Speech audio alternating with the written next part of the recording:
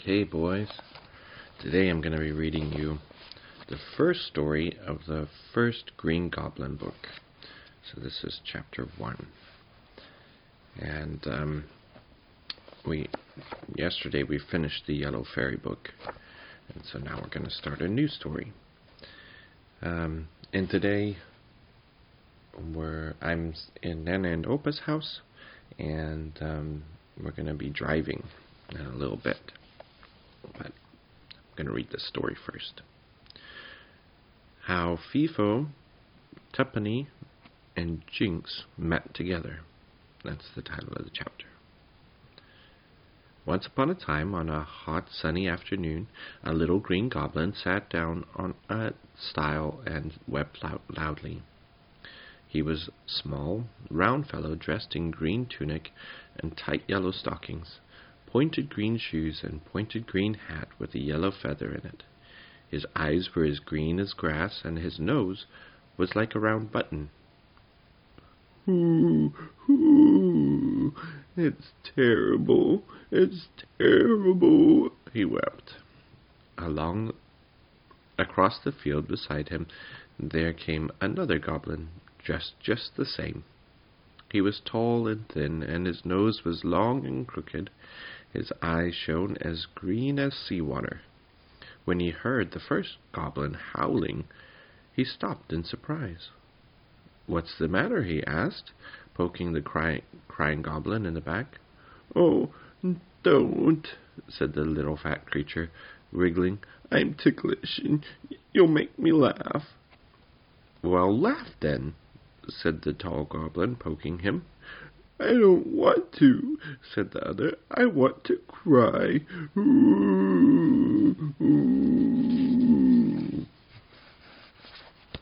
"Why?" asked the tall goblin. "Well," said the little one, "I've been turned out of my cave in the green hills where I live with my friends. They said I was lazy and wouldn't do my share of the work. The mean things." "Didn't you work?" asked the tall goblin. "Yes, very hard," said the other. "But not like they did. They dug all day in the dark, cold caves, looking for gold and for precious stones. I liked the sunshine, so I used to go and dig in a little garden I had, to make flowers grow, and to listen to the birds sing. I didn't want to be rich, but I didn't want to be turned out of my nice little cave with its flowery garden outside." "Cheer up," said the tall goblin, and wagged his pointed ears to and fro, which made the little goblin begin to laugh. "Let's seek our fortunes together. What is your name?" "Mine is Fifo." "Mine's Tuppeny," said the little fat one, drying his eyes. "Will you really be my friend and let me come with you? Where are you going?" "I don't know," said Fifo, scratching his long nose. "I left my hills of the goblins because they had to laugh at my long nose and pointed ears. I thought I would go out in the world and make my fortune somehow." "Can you do anything clever, Tuppeny?" "I can sing." "Listen," said Tuppeny proudly, and he opened his mouth and blew out his chest and began to sing a loud song at the top of his voice. "Very nice," said Fifo hastily. "That'll do. My ears aren't very strong today." "Can you do anything clever?" asked Tuppeny, when he had got his breath. "Not very clever," said Fifo modestly. "I can just make noises." "Noises? What noises?" asked Tuppeny in surprise. "Oh, any noise," said Fifo. "You know, a railway train, or a cackling goose, or the wind in a chimney at night." "Jumping beetles!" cried Tuppeny in amazement. "Let's hear you. Make the noise like a railway train whistling in a tunnel." "Whee!" whistled Fifo. At once, Tuppeny was so startled that he looked around to see if a railway train was anywhere near. Feefo was pleased. "Now I'll make the noise of a lion and a bear fighting together," he said. He shut his eyes and opened his mouth and worked his throat about like a bird, and made a truly terrible noise. And Tuppeny fell on the stile in alarm, and hid underneath the nearest bush, trembling. When Feefo opened his eyes, Tuppeny was nowhere to be seen, and he was most surprised. "Where are you?" he called. "Don't go away." Tuppeny crawled from under the bush and dusted his tunic. "What were you doing there?" asked Feefo in astonishment. "Just looking for mushrooms," said Tuppeny. "Don't make any more noises just now, Feefo. Let's just walk together and talk about how we can make our fortune." They left the stile and walked over the field. They hadn't gone far before they saw a very strange creature coming towards them. They couldn't make it out at all.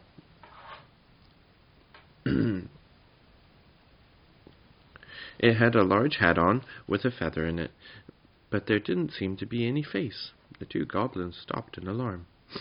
"What is it?" said Tuppeny. "I don't like it." "Nor do I," said Feefo. Is it walking backwards, do you think?" "No, it can't be, because its boots are pointed this way." "Oh, what a strange creature!" The creature came toward them, doing a little dance as it came. The hat wobbled on its head, and the goblins could not see the face, however hard they looked.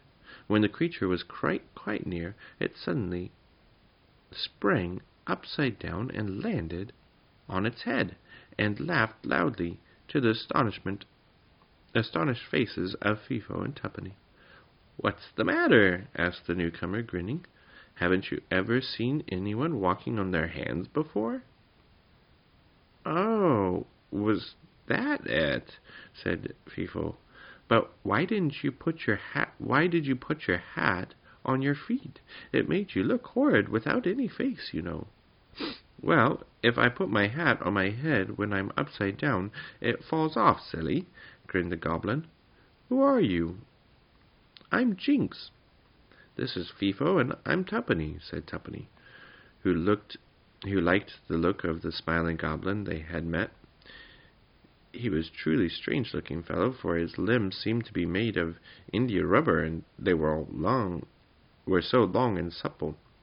He had a cheerful, smiling face and a very pointed chin, and his eyes, like theirs, were bright, shining green. Jinx took his boots off his hands and put them on his feet. Then he solemnly shook their hands with Feefo and Tuppeny and said that he was pleased to meet them. "I'm a peddler," he said, showing them a small basket on his back, which opened unexpectedly into a quite large tray.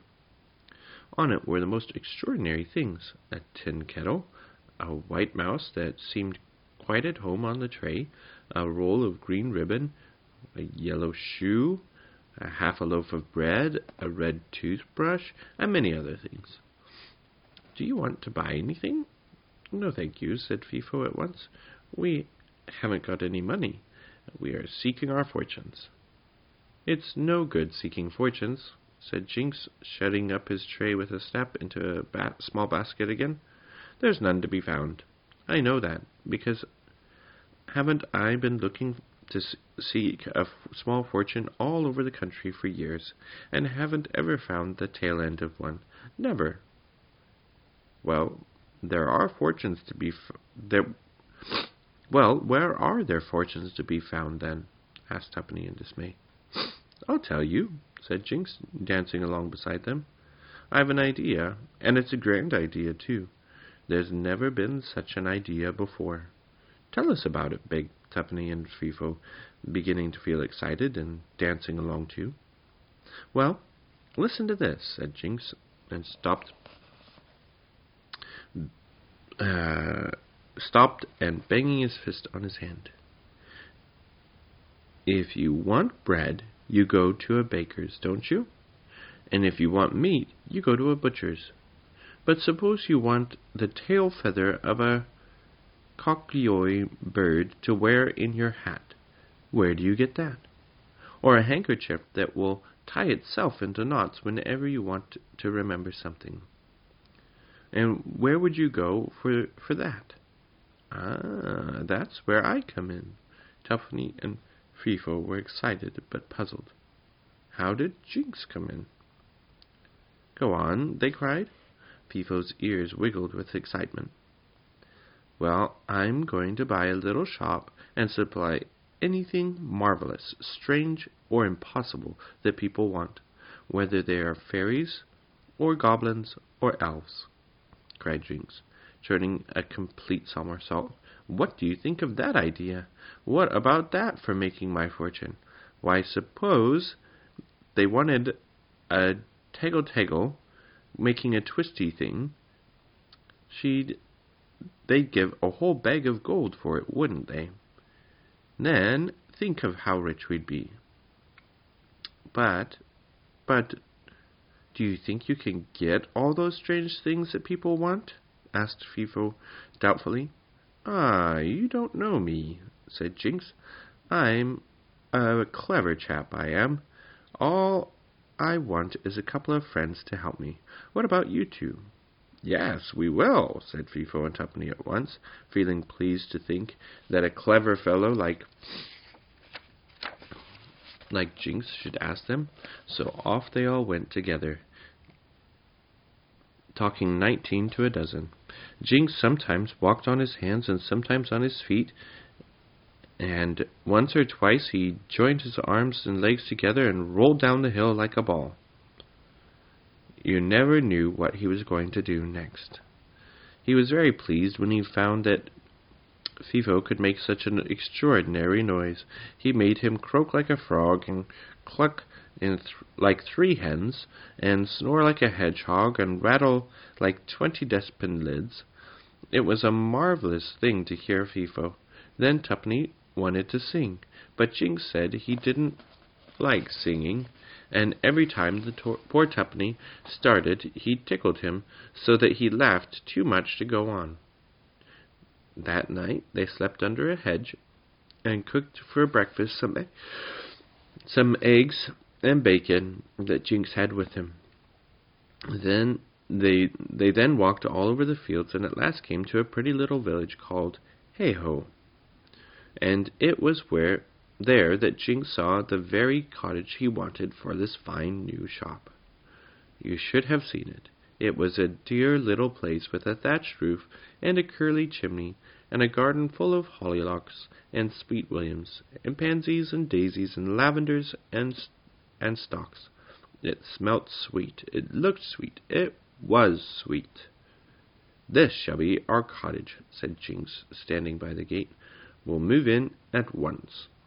On the gate was the name Hollyhock Cottage, and there was a big oblong window made of some small diamond-shaped panes along the front of the cottage, and Jinx said that they could put their goods there for everyone to see.